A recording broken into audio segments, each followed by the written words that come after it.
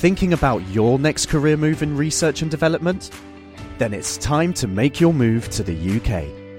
The nation that's investing £20 billion in R&D over the next 2 years.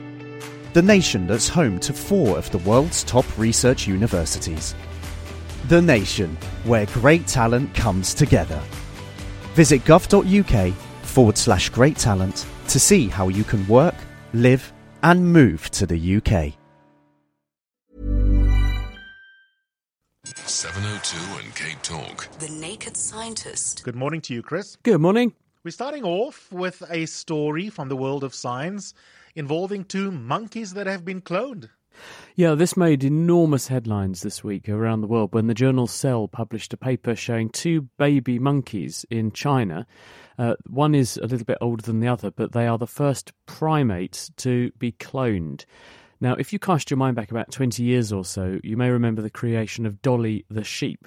Dolly was cloned by taking an egg cell from a sheep, removing the DNA from that egg, then taking a skin cell from another adult sheep, getting the DNA out of that skin adult cell and putting it into the egg, where the chemicals in the egg cell then booted up the software, if you like, in the genetic information, and it led to the creation of a sheep genetically identical to that adult cell, which was Dolly the sheep. And there's the joke that's going round is that Dolly was called Dolly because the clone was made from an udder cell, and so she was named in honour of Dolly Parton. And when Dolly Parton heard about this, she said, "No publicity is bad publicity." Now, the thing is that the technology that created Dolly the sheep has not subsequently been able to be transferred to primates. It's been successful with cows, it's been successful with pigs, it's been successful with cats and dogs, but not primates.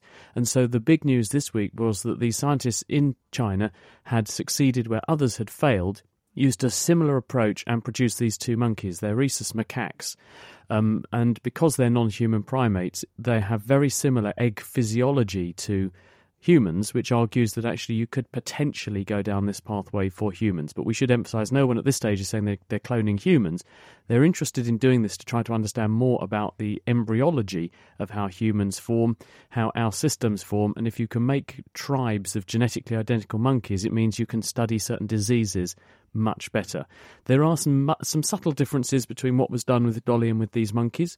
For instance, they actually used fetal cells' DNA as the origin of the DNA rather than adult cells, and the process is still extremely inefficient. It took 79 embryo attempts before they actually got just these 2 monkeys, so we're a long way from making this de rigueur at the moment. But it's an important story because it's another milestone in our understanding of how cells, embryos and DNA all work together.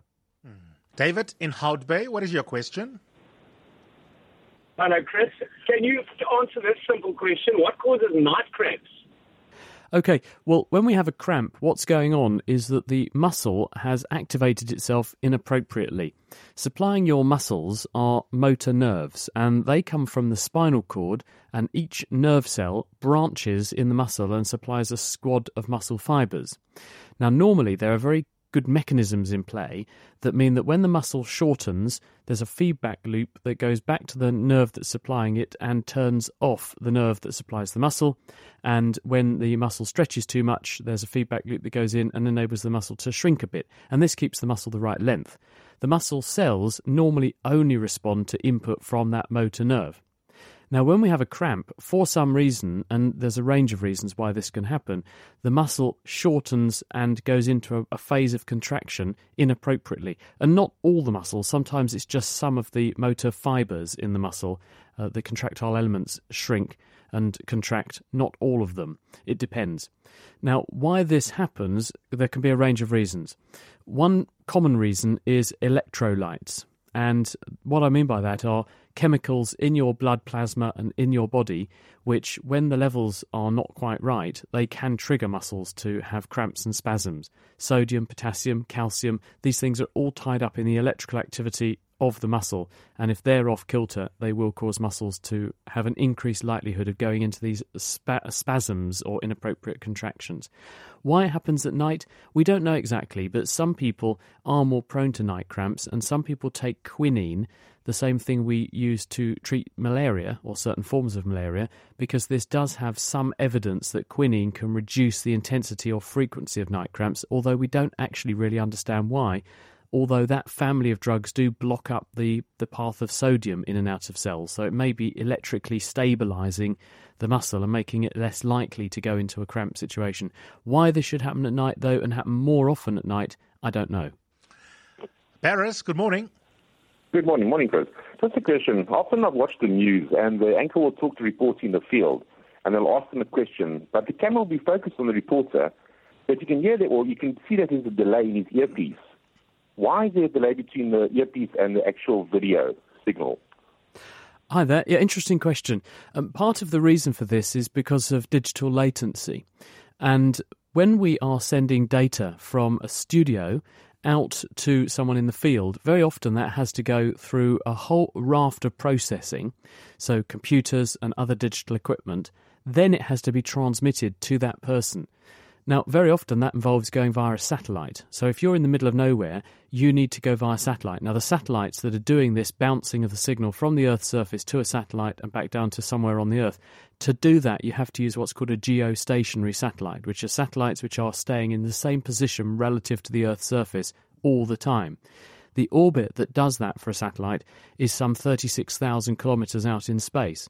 So your presenter in the studio has to send the pictures and the sound about 36,000 kilometres up into space and then back down 36,000 kilometres to the Earth's surface, then through another load of processing to present the information to the in-the-field presenter, who then has to engage with the question, process the information, generate an answer, and then the same journey has to be reversed to send the stuff back. And this all translates into this delay, which is why you see these people sort of nodding enthusiastically, even though the question finished about 30 seconds before, and then they begin to answer.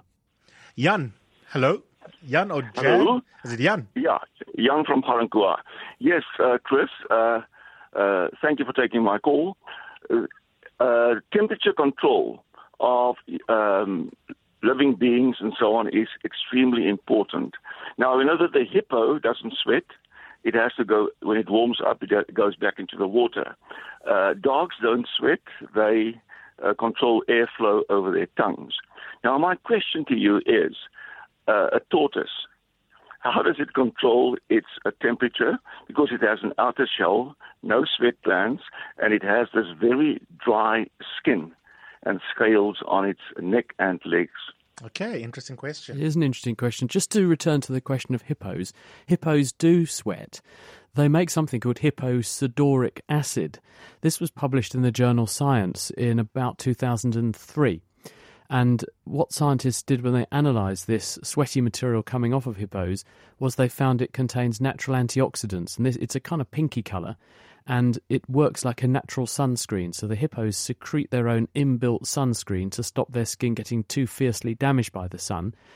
But you're right that they do retreat into the water when they want to make sure that they don't overheat or make sure that their skin isn't too fiercely damaged by strong sunlight. So hippos do have a trick up their sleeves, but they do resort to water. You're quite right. Now, in terms of tortoises and things like that, remember that these are animals which are cold-blooded. Their body temperature is dictated by the environment. And there are lots of animals like this: lizards, snakes, other reptiles. Turtles are very similar. Now, what they do is to use the ambient temperature, the environment, and their interaction with it in order to maintain as stable a body temperature as they can. A leatherback turtle actually has a clever trick. It has a very brown shell. It's put melanin, the same stuff that makes our skin brown, into its shell, and the turtle can control its temperature by turning itself into a solar panel. Goes out in the sun, rises to the sea surface, the brown colour absorbs energy from the sunlight and it will warm the turtle up. The turtle can then retreat underwater or get away from the sun to cool down again or go into cooler water at greater depth. Tortoises are going to do similar things.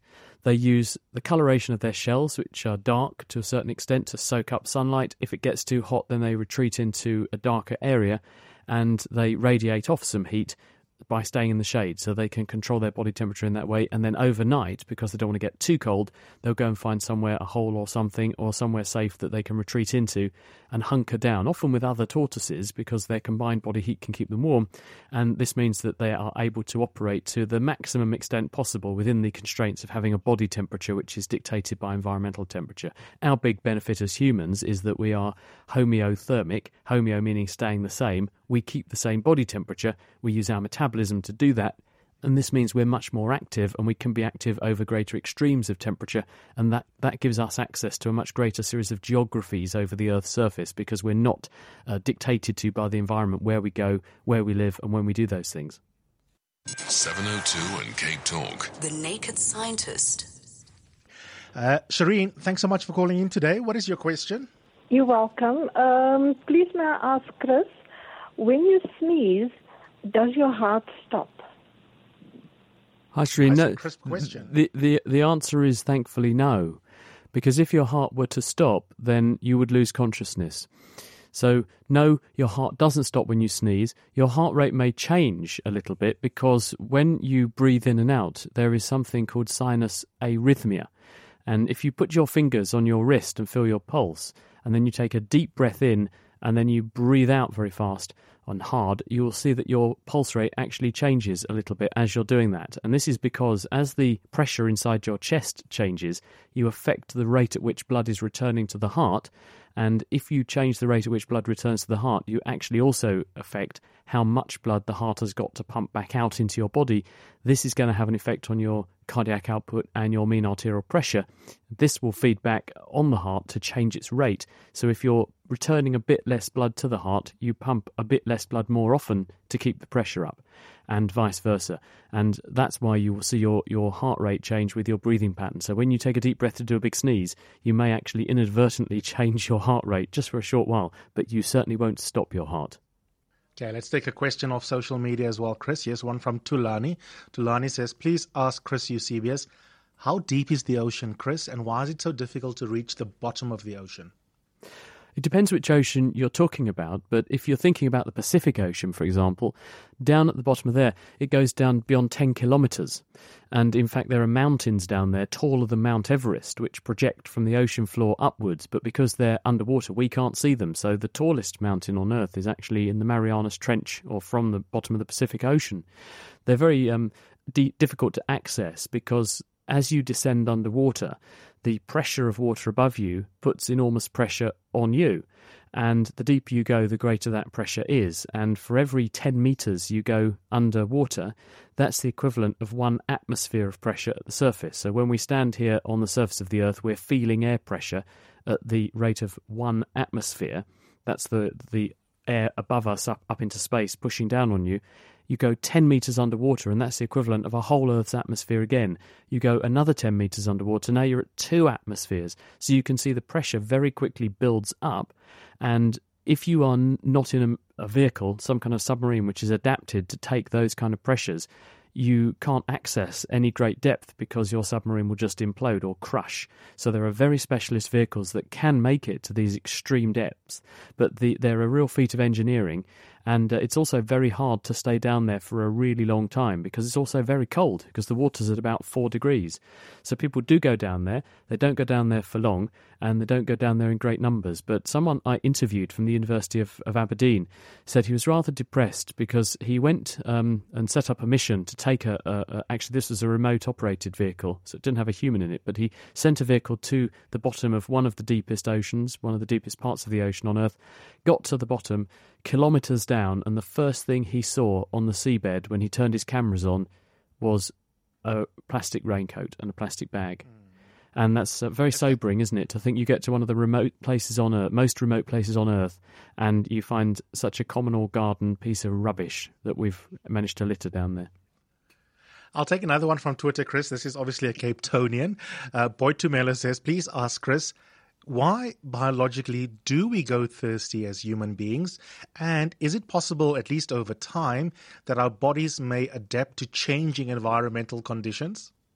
Yes, indeed. My sympathy to the people of Cape Town, who are not very far away from Taps Off Day.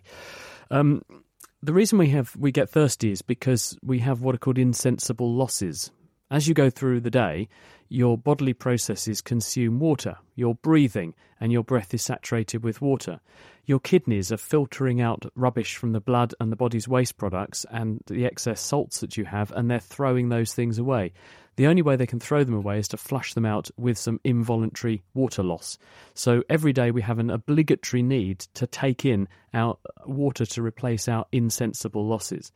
Now, some animals are much better adapted to this, and if you live in very harsh environments like some of these rodents that live in the desert, they have extreme and profound abilities to concentrate their blood and concentrate their urine and not have to lose very much water.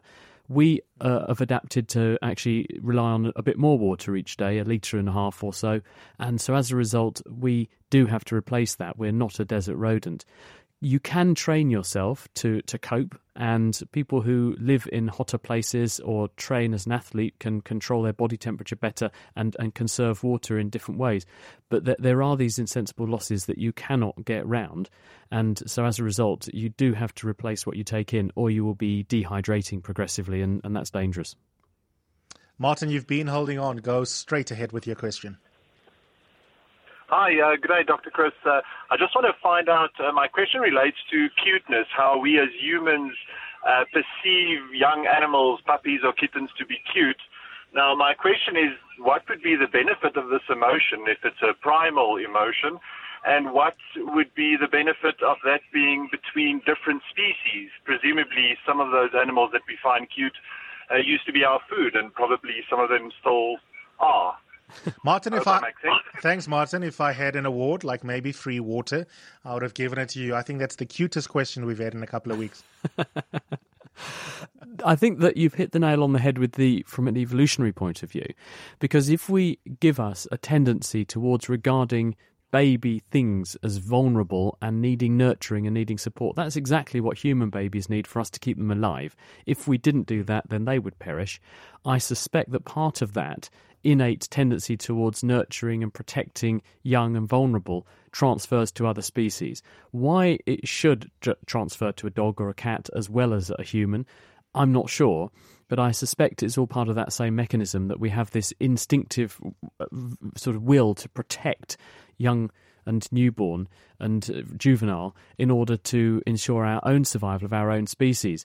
And you're quite right that actually these very cute things could turn into things that could become our lunch, but equally, if we're not careful, they'll make us their lunch. So I think you could argue at a very early stage it's sort of tit for tat, isn't it? Absolutely. Jevin Woodmead, welcome to the show. Put your question to Chris. Yes, Dr. Chris. Just a question here. There's the wave-like and particle-like nature of light. And then from that is the Doppler effect, which has given us to believe that the universe is expanding because there's a red shift from the light that's coming from the stars and planets. And that is because the wavelength is stretched. And obviously, if it was contracting, it would be to the blue shift. Now, that I understand in terms of the wave-like nature of light. But how does that apply to the particle-like nature of light? Yes, thank you for this question. It's a tricky one. Now, the reason that people decided that light must be waves is because when we do various experiments with light, it behaves just like water waves do. They can interfere with each other, and if you have two waves that arrive in sync together, so in other words, the same part of the wave is going up at the same time, they'll add together and make a bigger wave, so you get a bright spot. The opposite can happen, and light waves, which are opposite polarities, can cancel each other out. You get a dark spot. So everyone said, light is a wave.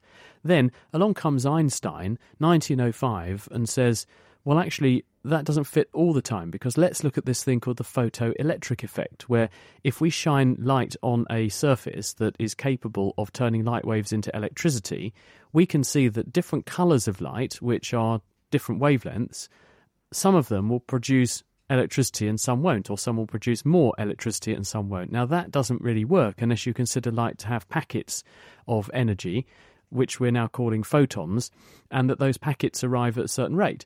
So on the one hand, some of the experiments support the idea that light is a wave, other experiments support the idea that light is a particle, and we have to live with the fact that we have to cope with both, because we can't explain how things work and the observations we make in terms of one entity alone. So sometimes we consider light in terms of unique packets of energy, photons, and other times we consider light to be a wave. Chris, we're going to leave it there for this week. Thank you, as always, for sharing your knowledge with us. And I hope that you have a wonderful week ahead. I will do my best. Thanks, everyone. Have a great week and see you next time. Bye-bye. Thinking about your next career move in research and development? Then it's time to make your move to the UK. The nation that's investing £20 billion in R&D over the next 2 years. The nation that's home to 4 of the world's top research universities. The nation where great talent comes together.